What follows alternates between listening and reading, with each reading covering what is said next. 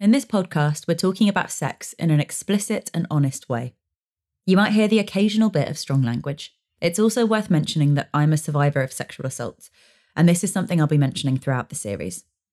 In this episode specifically, we'll be hearing from another survivor about their experiences. Please be kind to yourself while listening.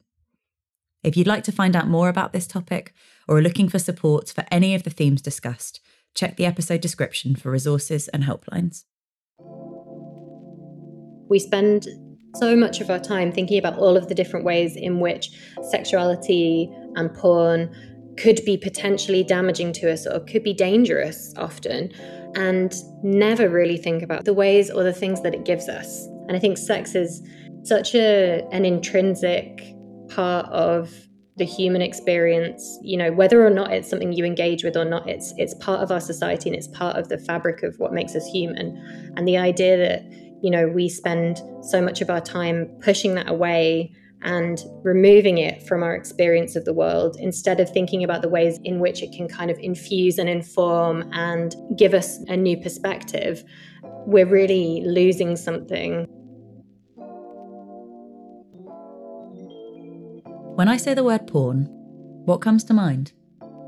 If I had to guess, I'd imagine you'd be thinking of slim bodies bouncing around in harsh lighting. And everything is exaggerated, from the fantasies to the noises to the body parts, and it probably doesn't look much like the sex that you're having. This is mainstream porn. It's probably what would come up if you typed the word porn into Google, and it's also likely many of our first introductions to this world. Sex is already a taboo subject, and porn even more so. But by not talking about it, we're unable to acknowledge how impactful it is, for good or for bad. All art and entertainment, porn included, is a window into our society. And by neglecting porn, we stop ourselves having the important conversations. I'm Ruby Rare. I'm a sex educator and author, and this is In Touch, a documentary series offering an intimate and playful education around the different ways that we connect to sex, relationships, and our bodies.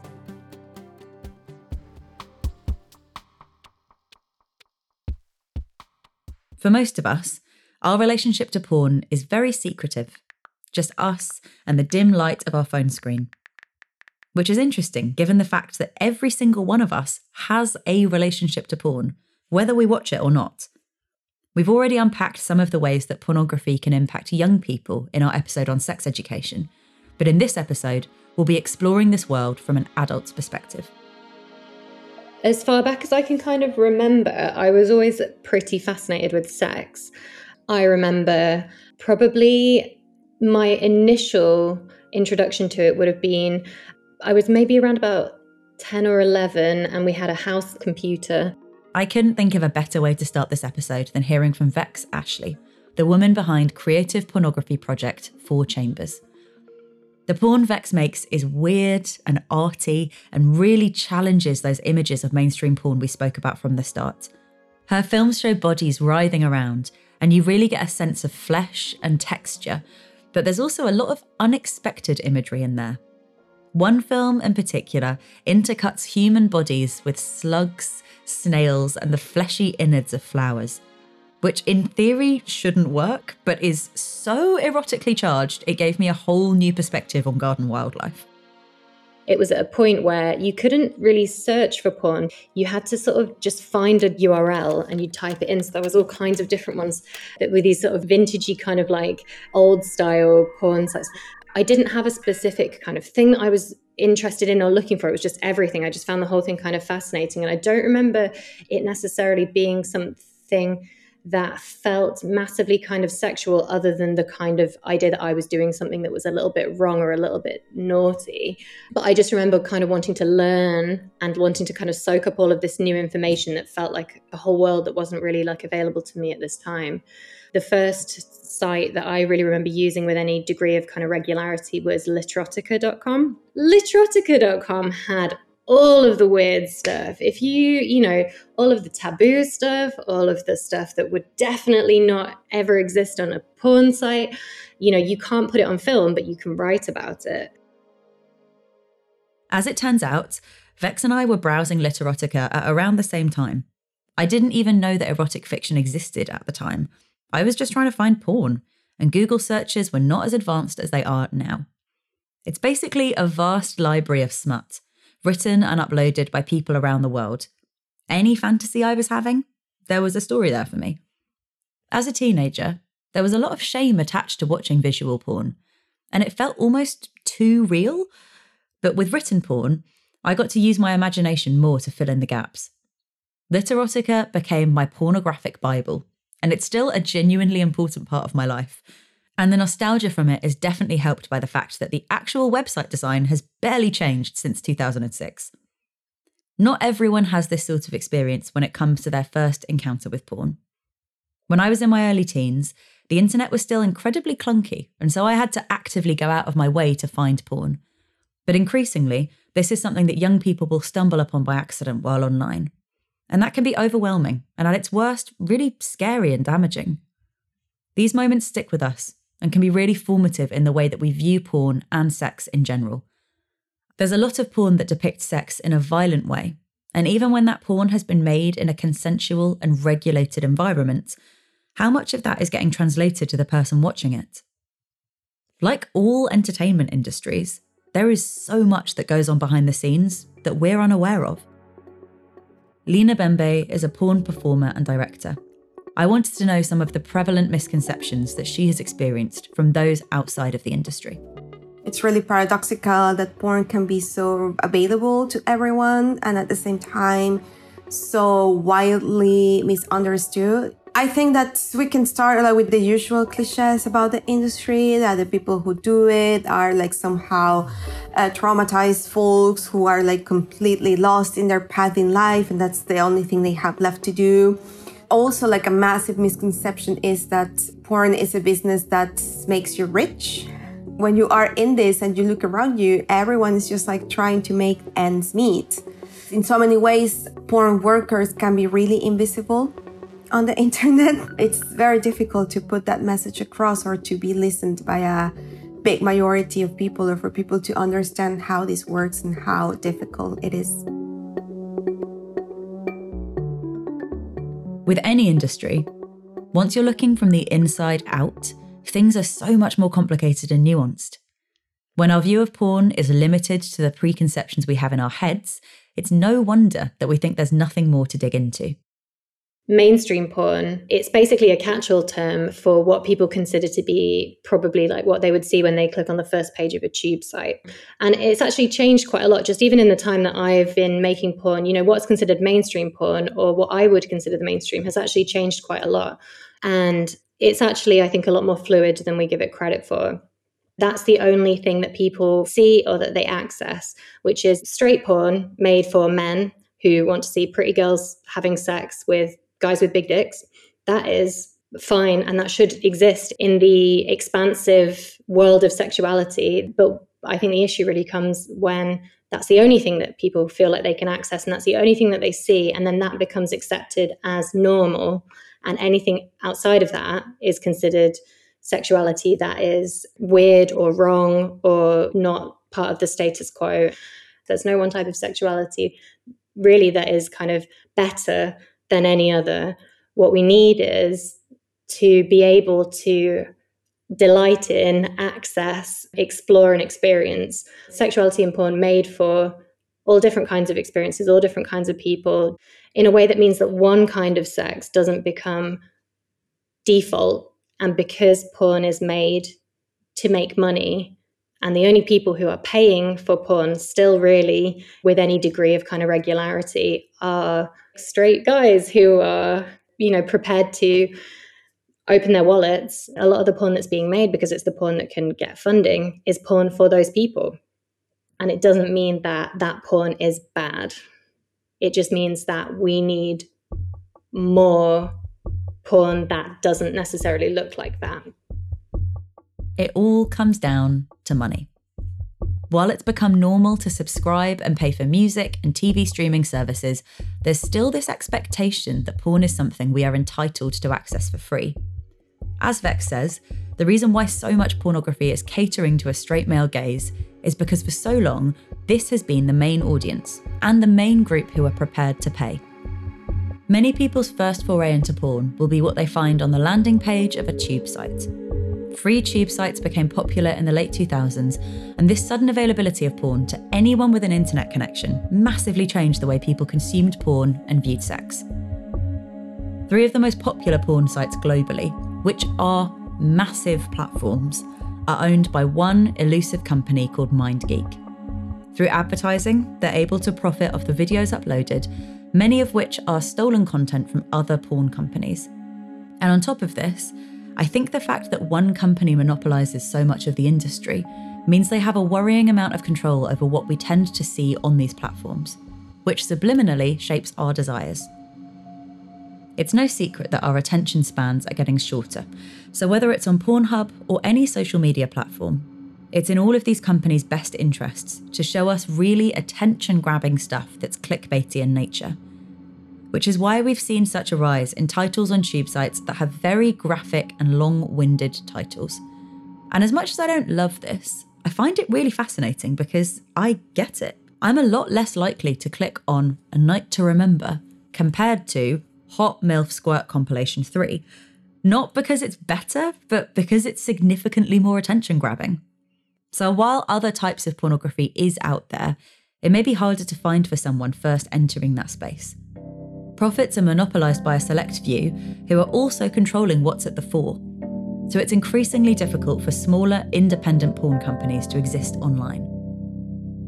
Lena, why do you think that people are still so reluctant to pay for porn? The stigma around porn, I think that in many ways makes people to regard porn as this lower, trashy kind of product, and they consume, I don't know, like literature or music or films and so on, and they're more eager to pay for that because they somehow perceive that that's something that it's going to bring something to them, whether it is like entertainment or whether it is knowledge. I think that porn can totally be into that sort of categories, but because we see porn as something that it's like wrong, that's something that you should be ashamed of, I think collectively we do not have like any high regards for porn at all. If I care about the books that I read, the music that I listen, why wouldn't I care about the explicit sexuality that I consume?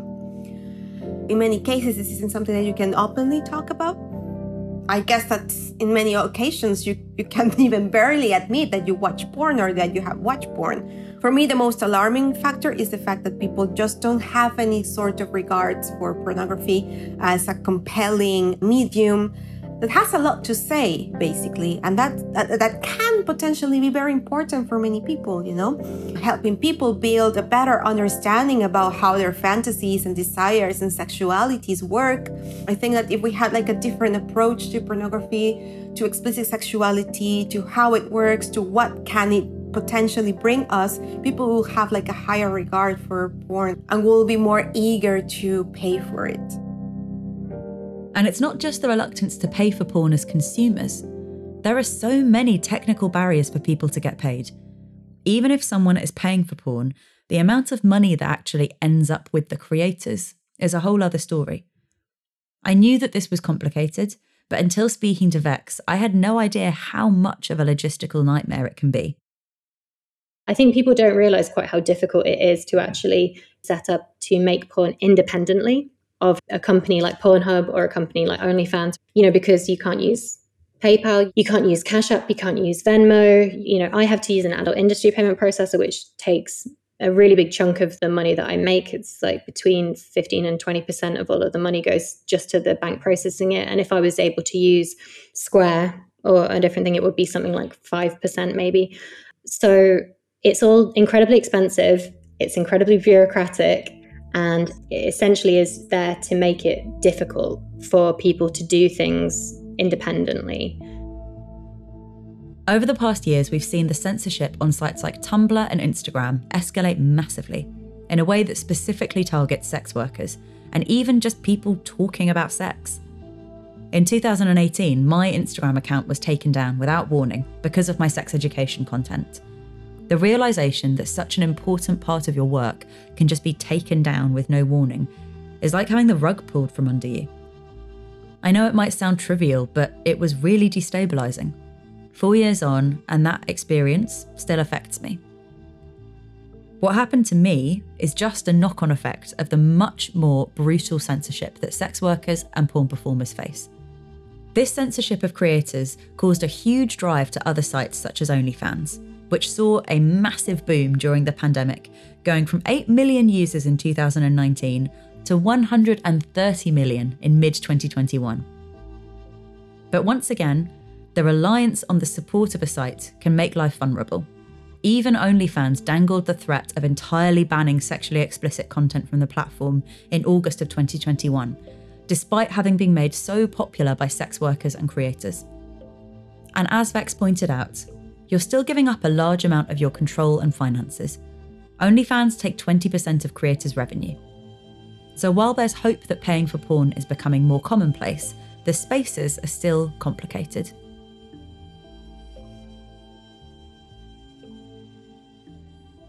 So there's major issues that need to be solved from the top down, but there's also an onus on us as consumers.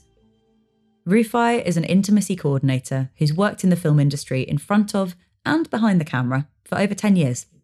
Ethics doesn't just lie at the production side, paying for your porn or where you kind of source your porn from and stuff like that. If we continue as consumers to not need to worry about where the production of the porn or the safety of performers, then yeah, that also I think contributes to the whole ethical discussion. There was a great discussion at the Berlin Porn Film Festival, I think in 2018, by a collective called Meow Meow Films. They talk about paying for your porn, but particularly for the productions that they do, where we have to also acknowledge that there are a lot of working class or working poor, struggling people out there. So paying for your porn, does it just become a luxury product? Does pleasure just become that kind of consumption? Does it just become, for people who can afford it?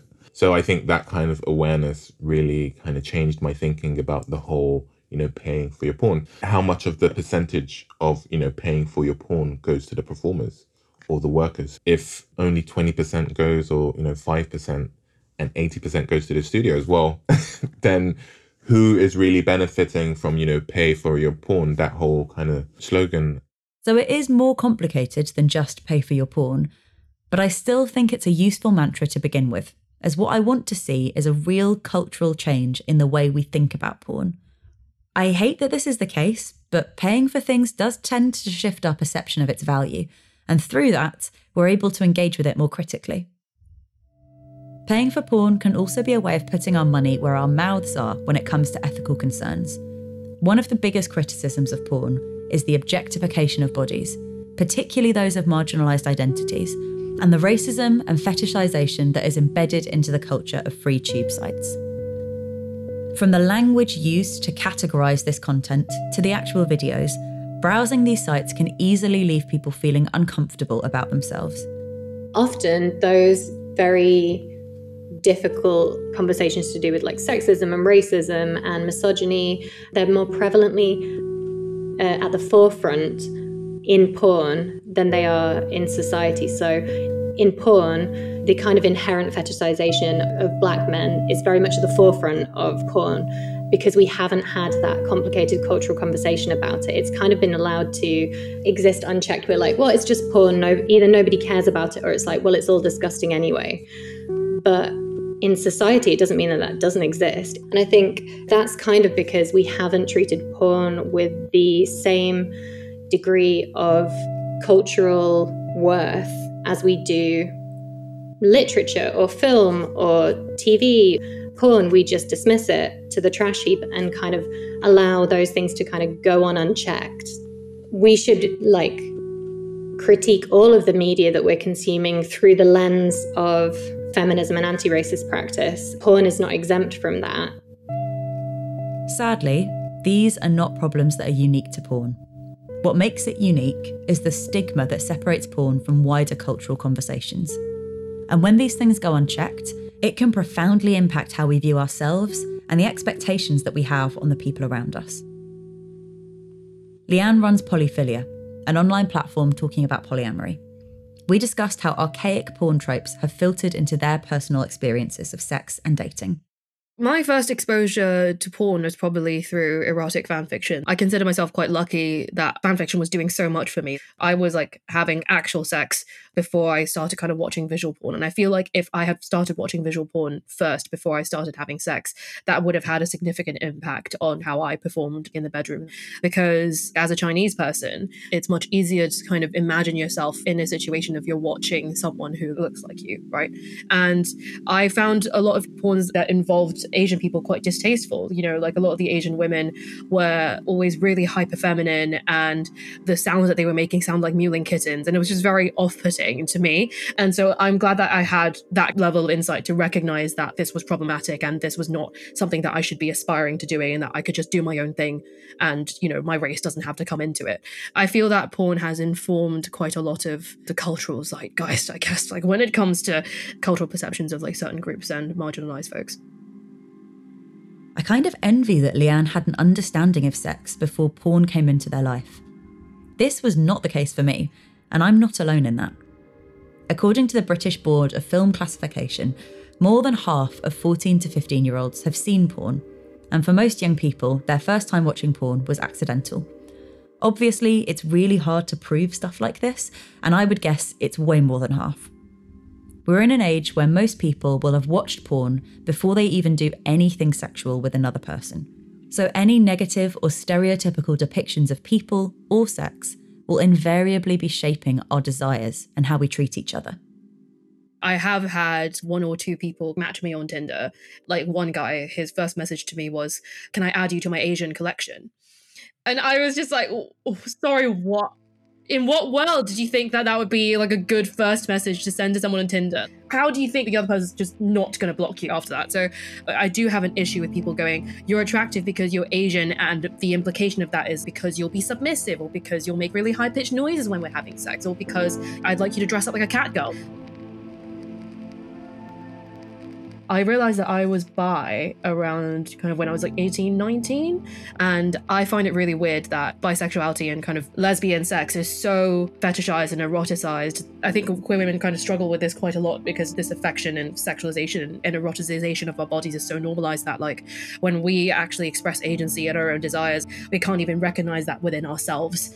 I just have an issue with people seeing like one aspect of my identity as what defines my entire self, and then projecting their own assumptions and internal biases and that kind of thing like onto me instead of actually getting to know me as a person. It's that dehumanizing experience of being seen as like the Asian or like the bisexual.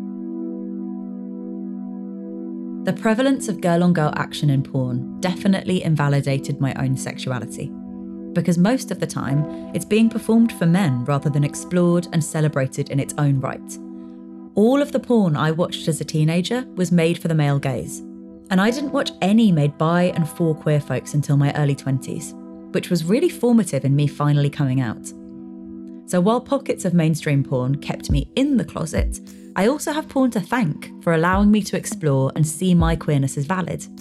Like so many things taking place on the internet, we have yet to get a real handle on pornography and the effects it could be having. Porn has become an empowering and joyful part of my sexuality, but that's something I had to work quite hard to get to. Because I can't deny the fact that initially, porn didn't make me feel great about myself. And of course, what I'm talking about here is the regulated porn world. Things get significantly more complicated when it comes to outright unethical practices. Porn that is shot in a regulated environment where workers' rights are respected and consent is a crucial part of the conversation is not the same as videos of people who have been coerced or trafficked. I've seen many people treat regulated porn and sex trafficking, a form of modern slavery, as one in the same, as a way to justify anti-porn stances. To me, these are two separate issues, and we do both a disservice when we conflate them. There is regulation when it comes to pornography. In the UK, technically you have to be over 18 to watch porn, and it is illegal to sell porn to anyone under the age of 18. And it goes without saying that any content containing under 18s, non-consensual acts, or that is shared without explicit permission is sexual violence, and it's a crime. But sadly, just because something is illegal, it doesn't stop it from happening. In December 2020, YouTube site empire MindGeek was sued for posting non-consensual content on their platforms. And this is just one of many allegations and lawsuits against the company. The internet is such a vast and complicated space, and currently regulation only goes so far. I made a decision to form a healthy relationship with porn. For me, that involved saying goodbye to free tube sites, doing my own research to find porn that really spoke to me, and attending community events where porn was seen as an art form and celebrated. There are valid criticisms of porn, the way it's made and the accessibility of it. One way to address some of these issues could be through what is known as ethical porn. I wanted to know how Rufai defined this themselves. The road to building ethical porn starts and ends with prioritizing the voices and labor rights of sex workers and porn performers. I think an important thing to note is you can never just arrive at ethical. It's a continual strive to be better. I think first off, it's, sometimes recognizing if there is a power imbalance in the room, if someone is in a position of power. So maybe if you are performing with another performer who also is a director, addressing that. When I entered the industry, it was very much I was following direction from production companies or directors. And if those directors might have had unethical working practices, I would have fallen victim to those. I just took their word as gospel, this is how the industry works. But, like many buzzwords, the more the term ethical porn is used, the more watered down its definition can become. The phrase ethical porn, I feel has been kind of reduced to a little bit of a kind of advertising buzzword for companies who want to essentially say, oh, we're not like those other bad porn companies. We are #ethical porn. The difficulty is that ethics are inherently subjective and related to your own personal idea of what morality is, what your cultural kind of consciousness is, and they change and vary wildly from person to person. So to say you're ethical porn, it's ethical for who and by which standards.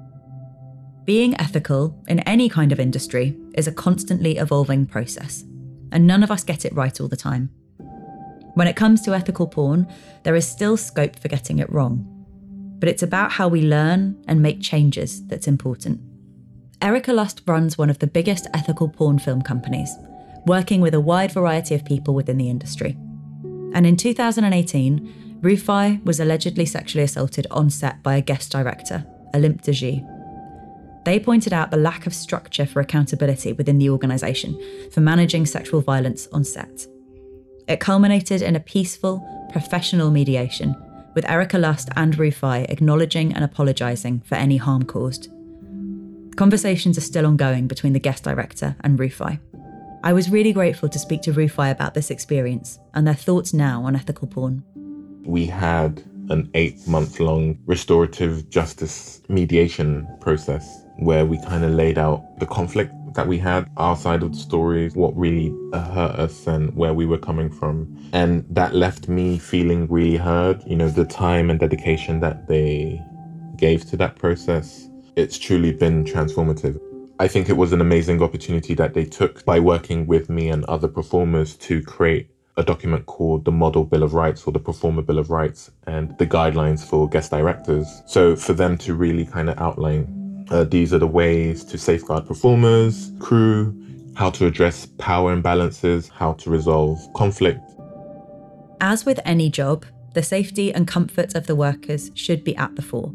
The Performers' Bill of Rights that Rufai created with Erica Lust is a step in the right direction for ensuring this. When done right, porn has the power to do more than just get us off. Porn should never be a substitute for sex education, but as we've already heard, we do pick up things along the way while watching, sometimes for the worse. So what would it be like if we had a better resource for learning? Lena is part of Sex School, a project intentionally playing on this intersection. Sex School is a project of explicit sex education for adults. It was conceived by Anarela Martinez. She got together with porn director Poppy Sanchez, and then they just had this idea of creating educational themes that are explicit. We had a group of performers. And the idea was always to combine the knowledge and experience that we have as porn creators, film producers, and sex workers, and to bring them together, also backed up with the form and knowledge that as certified sex educators have, in order to create films that are explicit, but that can also be delivered in ways that are fun, that are approachable. At least like what we feel that we do with our work is that we create something that is fresh, that can be easily understood, and if not, that it's also accessible, for people to enter into dialogue with it, to say what they think, to be a little bit more open about their experiences and so on. Earlier in the series, we spent an episode talking about young people's sex education and the impact that pornography can have. So it's important to emphasise that this is a form of sex ed designed for adults. Observing people having sex as an adult can teach us loads about our sexuality and desires. For many of us, porn is a part of sex, and some of us will have had our sex lives shaped in some way by pornography.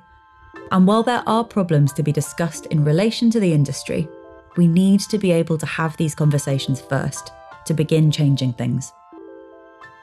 There's a lot of things that you can say through pornography. Pornography as such is a medium for expressing ideas and views about the world, about politics, about bodies, about sex, about sexuality, about identity.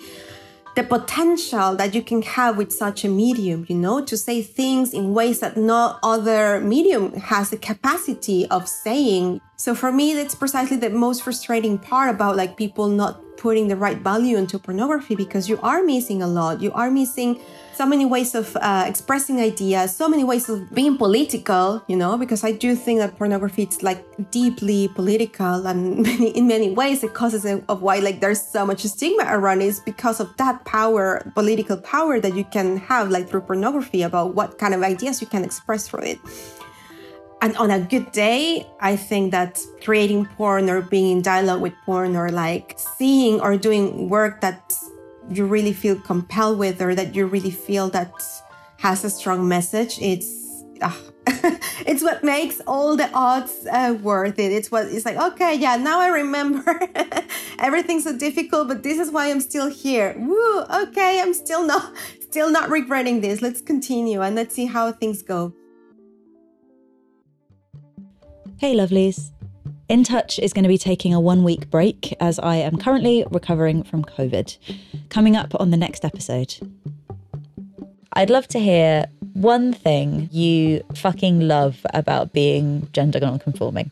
I get to wake up every day and I get to think to myself, this is who I am, and I am living truly as authentically as myself. My main message is it's really impossible to separate out sex and gender. When I first started being a drag king, and I think it's true of a lot of drag kings, I didn't think it was going to be, but it turned into a way for me to explore my own natural gender expression.